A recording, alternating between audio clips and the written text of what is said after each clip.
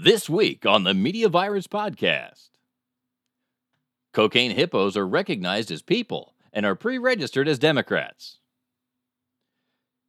In-ass hell, ex-ass hell. It could be a career move. And what really matters to men about breasts? And then maybe the doc will give us the other half of the story, because who doesn't love some titties?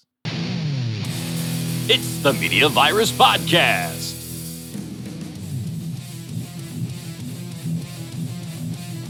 Let's point and laugh at the world burning around us. With executive producer Mike Latoris. There's a fancy doctoring word, butt crack.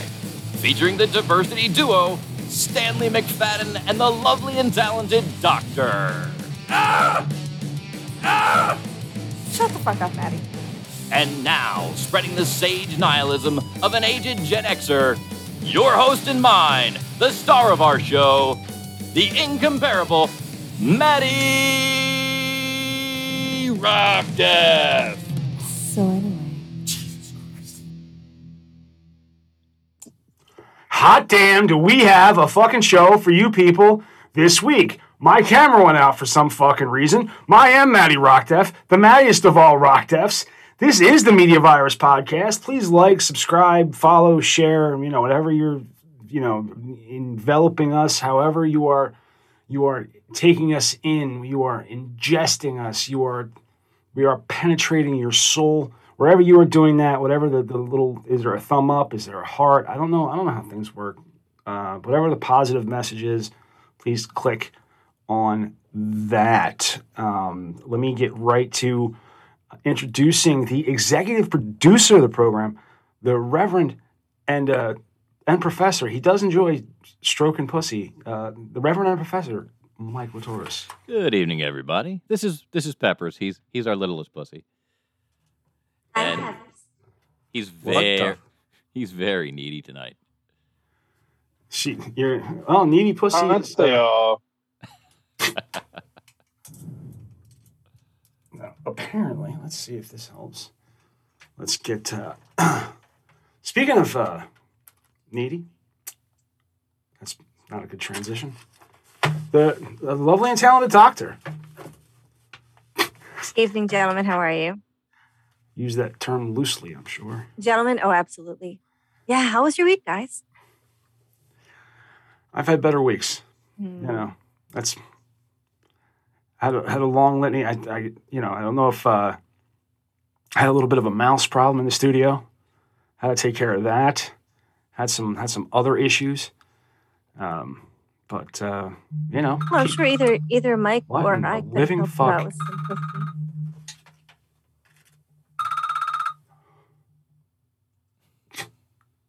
Sorry about that. That's okay.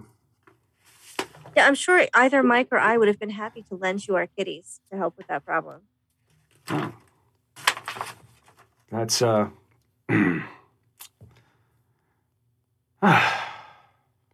speaking of kitties, I don't know how that pans out, but He's a connoisseur. he's a connoisseur of kitties. Stanley McFadden, Big Daddy. How are you today? oh, not bad. Not bad. No. Ladies, take it all in. Big Daddy, I thought you were allergic to kitties. I am allergic to kitties, but I will die for a good cause.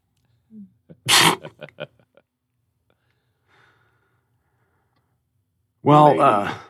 I don't know. Do you think the cocaine hippos are going to have pet kitties now that they're declared people? I hear that in a U.S. first, the district court has recognized animals as legal people for the first time. And of course, it's Pablo Escobar's infamous cocaine hippos. The historic ruling by the U.S. court for the Southern District of Ohio on October 15th recognizes the hippos as the first non-human creatures to be legally considered people in the U.S.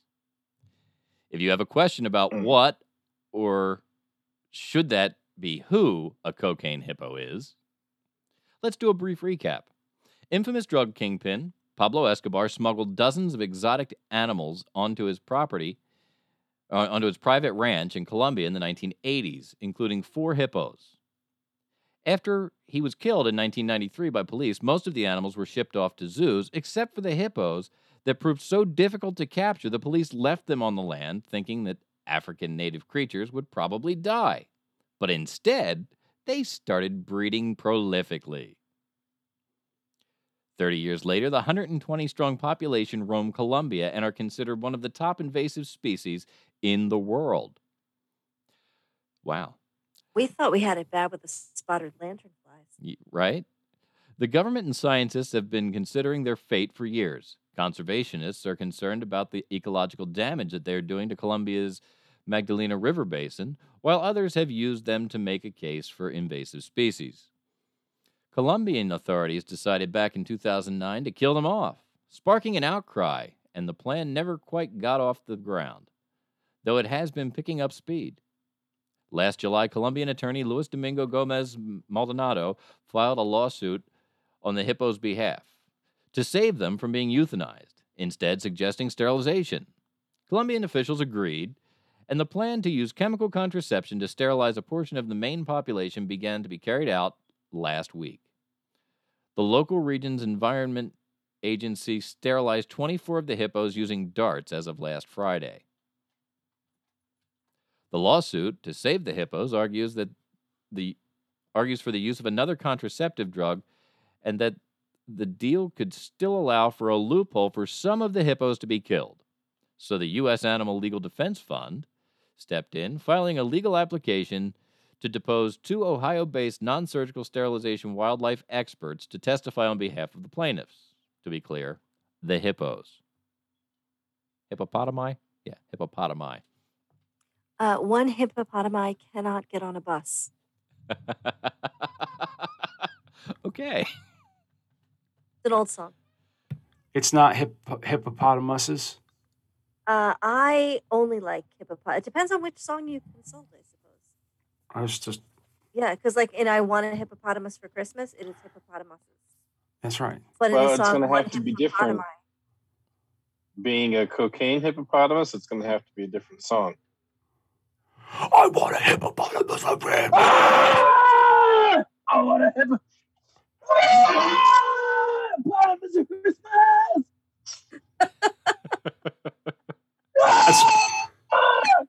It's my favorite scene in Dewey Cox. You ever see Dewey Cox Walk Hard? Been a I while. don't know how to answer that question. Been a while. So it's a John C. Reilly film, and it's kind of like a complete shit. Or it's like a satire of Johnny Cash biopic Walk the Line. Only it's fucking great. It's one of the greatest movies ever written, and the best is where he tries cocaine for the first time right before band practice. He's like, walk hard, down lives. And he's playing it really fast. It's like you're jumping around like you're some kind of punk, Dewey. If you don't know the movie, if people listening who know the movie, they're laughing right now, remembering. So you know. Cool. And just so when I say something is great, I think Mike can attest, because he's recently, out of my recommendation, he's recently seen Drowning Mona. I have. Which one of the best goddamn movies you will ever watch. It's amazing. You should really check it out. It's on Amazon Prime this month. All right. Bette Midler, definitely worth the watch. Star-studded cast, and Casey Affleck, Danny DeVito. All right. You kind of had me at Bette Midler, but it would. I'm more surprised that you watched a movie that had Bette Midler in it. No, this is her best. This made me fall in love with Bette Midler. This movie, I never thought I seen Bette Midler in a sexual way before, until seeing Drowning Mona, and going, I want to fuck her so bad. She's such a bitch. It's so just great. Maddie, for posterity, would you please say the line, "I want to fuck Bette Midler"?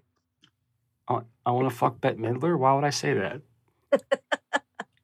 So that Mike can make a soundbite out of it and play it back later. But And it's just one of those.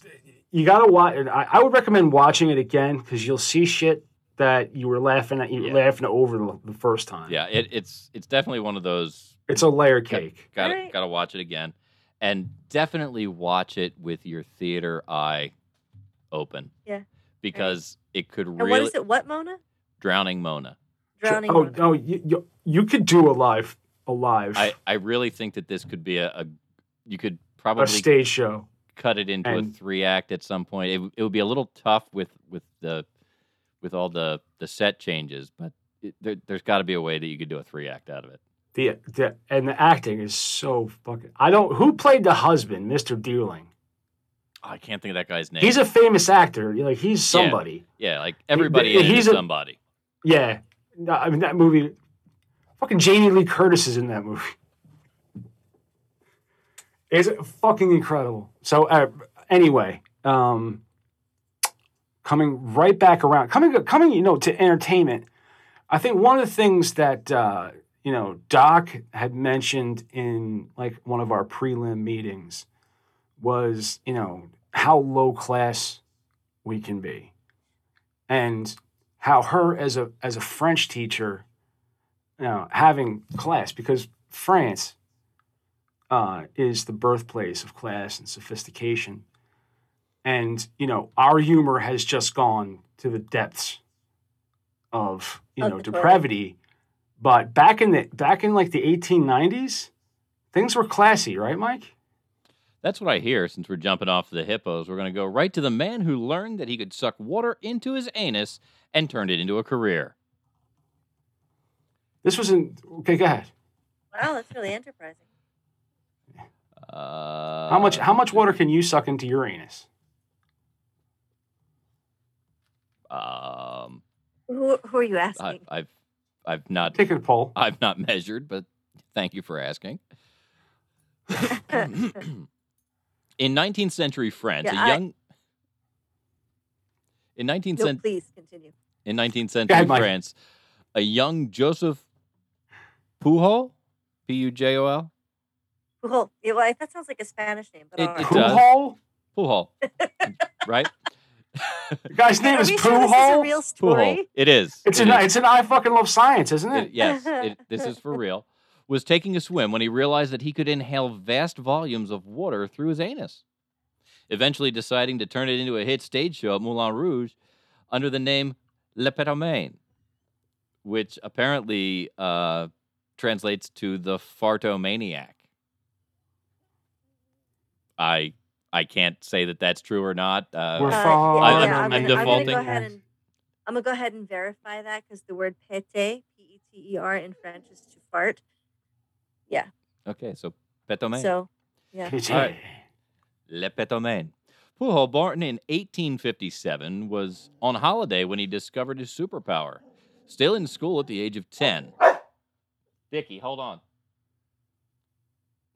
Which turned out to be a complete waste of time given his eventual career. He was holding his breath under... Mike, control your Dickie. Dickie, stop. He was holding his breath underwater when he felt a strange cold sensation of a large volume of ocean water shooting into his rectum. When he understandably fled the water, he noticed the liquid leaking out. The boy mentioned the incident to his family doctor, who laughed and dismissed his gift, telling him it was nothing to be concerned about, and that he did not have to contact the Avengers.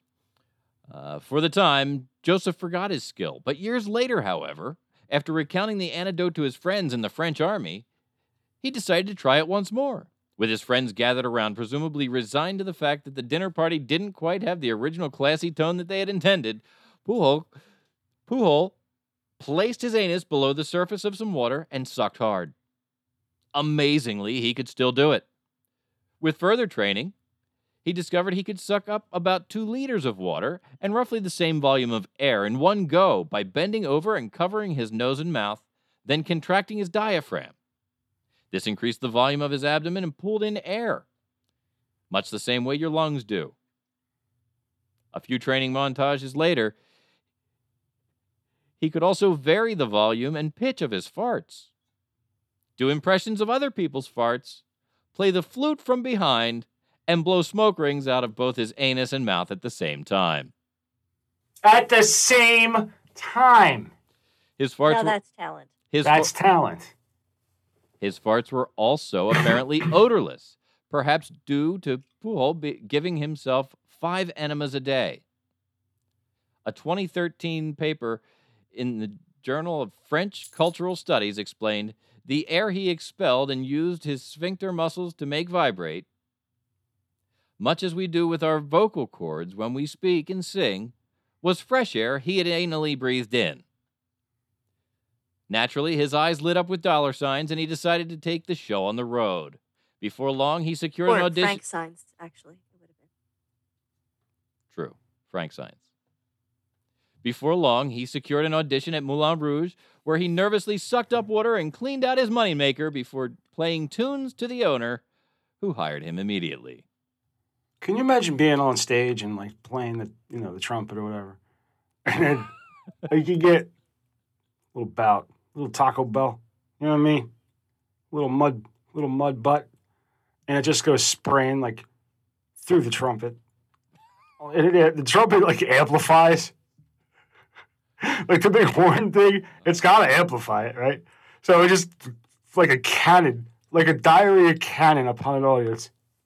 Also, do you think when he saw the Frank signs in his eyes, you heard "La Ching Ching"? Yes, certainly. I think that's absolutely historically factually accurate. But not for nothing. No, that act would have fit in perfectly to the Moulin Rouge. The Moulin Rouge, don't forget, that's the dancing topless ladies. Mhm. I actually did go see a show there a couple of years ago. It's amazing. I mean, there were contortionists and, a lady in a fish tank and a guy who like stood on a pile of glasses, dinner glasses. And I mean, like, it's amazing what they do at the Moulin Rouge is astonishing, but not what you would call high culture.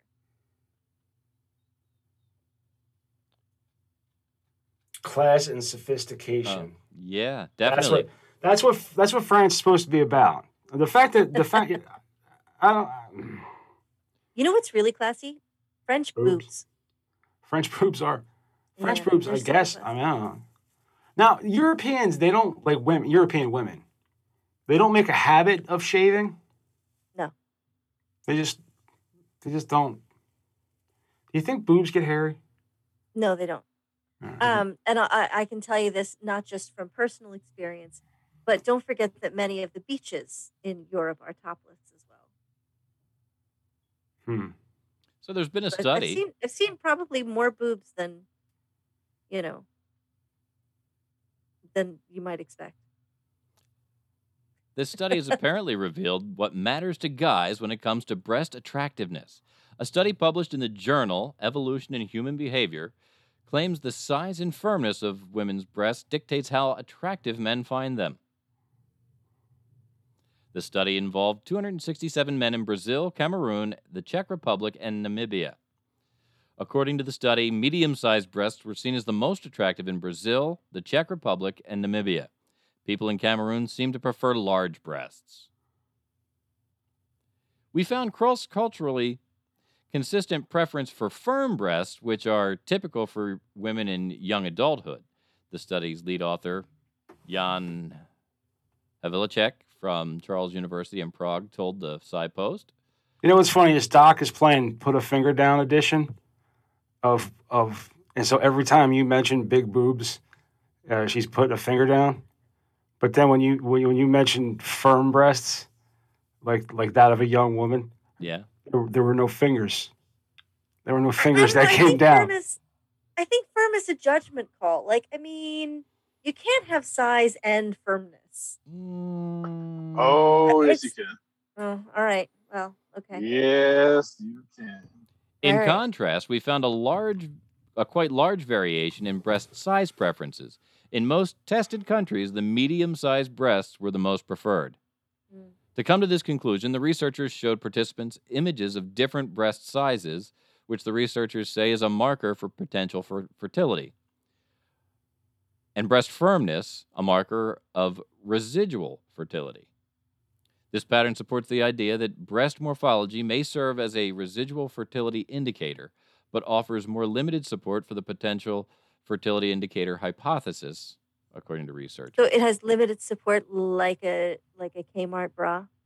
I'm thinking. Yeah, Just an over-the-shoulder boulder holder. limited support. Future studies should focus on potential interaction between the two parameters, breast size and firmness, which taken I think together. future studies should include the parameters of my face going like this. Future studies should definitely have included me. I've been conducting my own research for decades. I thought so. Originally, when we were out working on the top 3, I was actually focused on it today, and one of the jokes was mine, none of the good ones. But I was like, all right, I wanted to try to find a way to combine this study with the study of female orgasms, and we should really focus on recreating those studies on like per person. I, for one, would like to volunteer.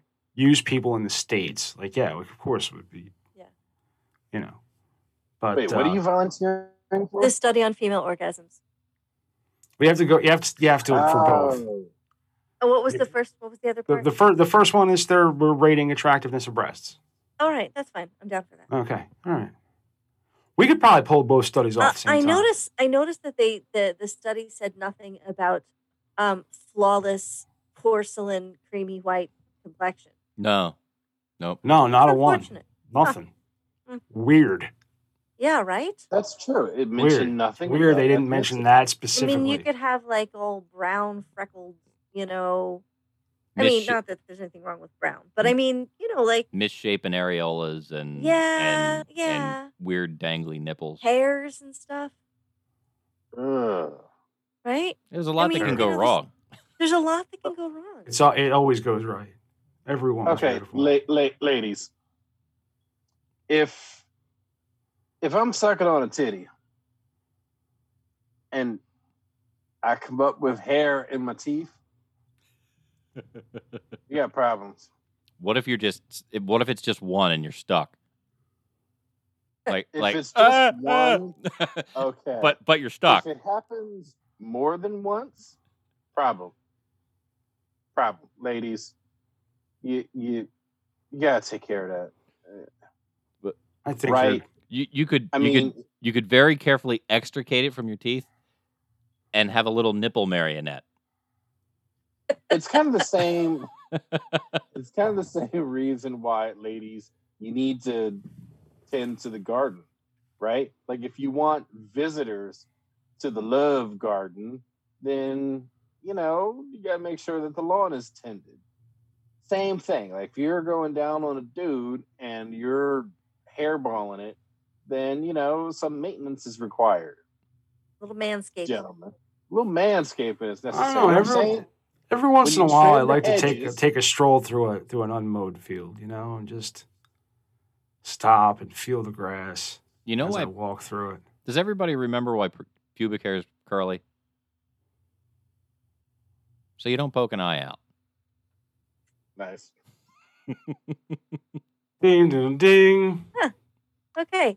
The more Well, you I know. think that's a good note to go to break. No, what are we? That's actually what's gonna happen? actually a perfect segue. Yeah. Let's go ahead. What's gonna happen when we come back, Mike? When we come back, we're going to talk about some woke stuff. I've got some more news. We're going to push Tipsy Tarot for at least another week. So we'll do woke stuff in the B block. C block will become more news. And from there, we'll go on to a stack of TikToks from Maddie's TikTok Nonsense Corner.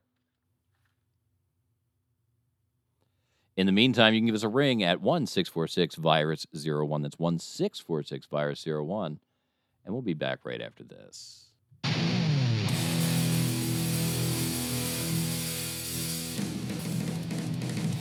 I wish I could hear the bumpers through the headphones.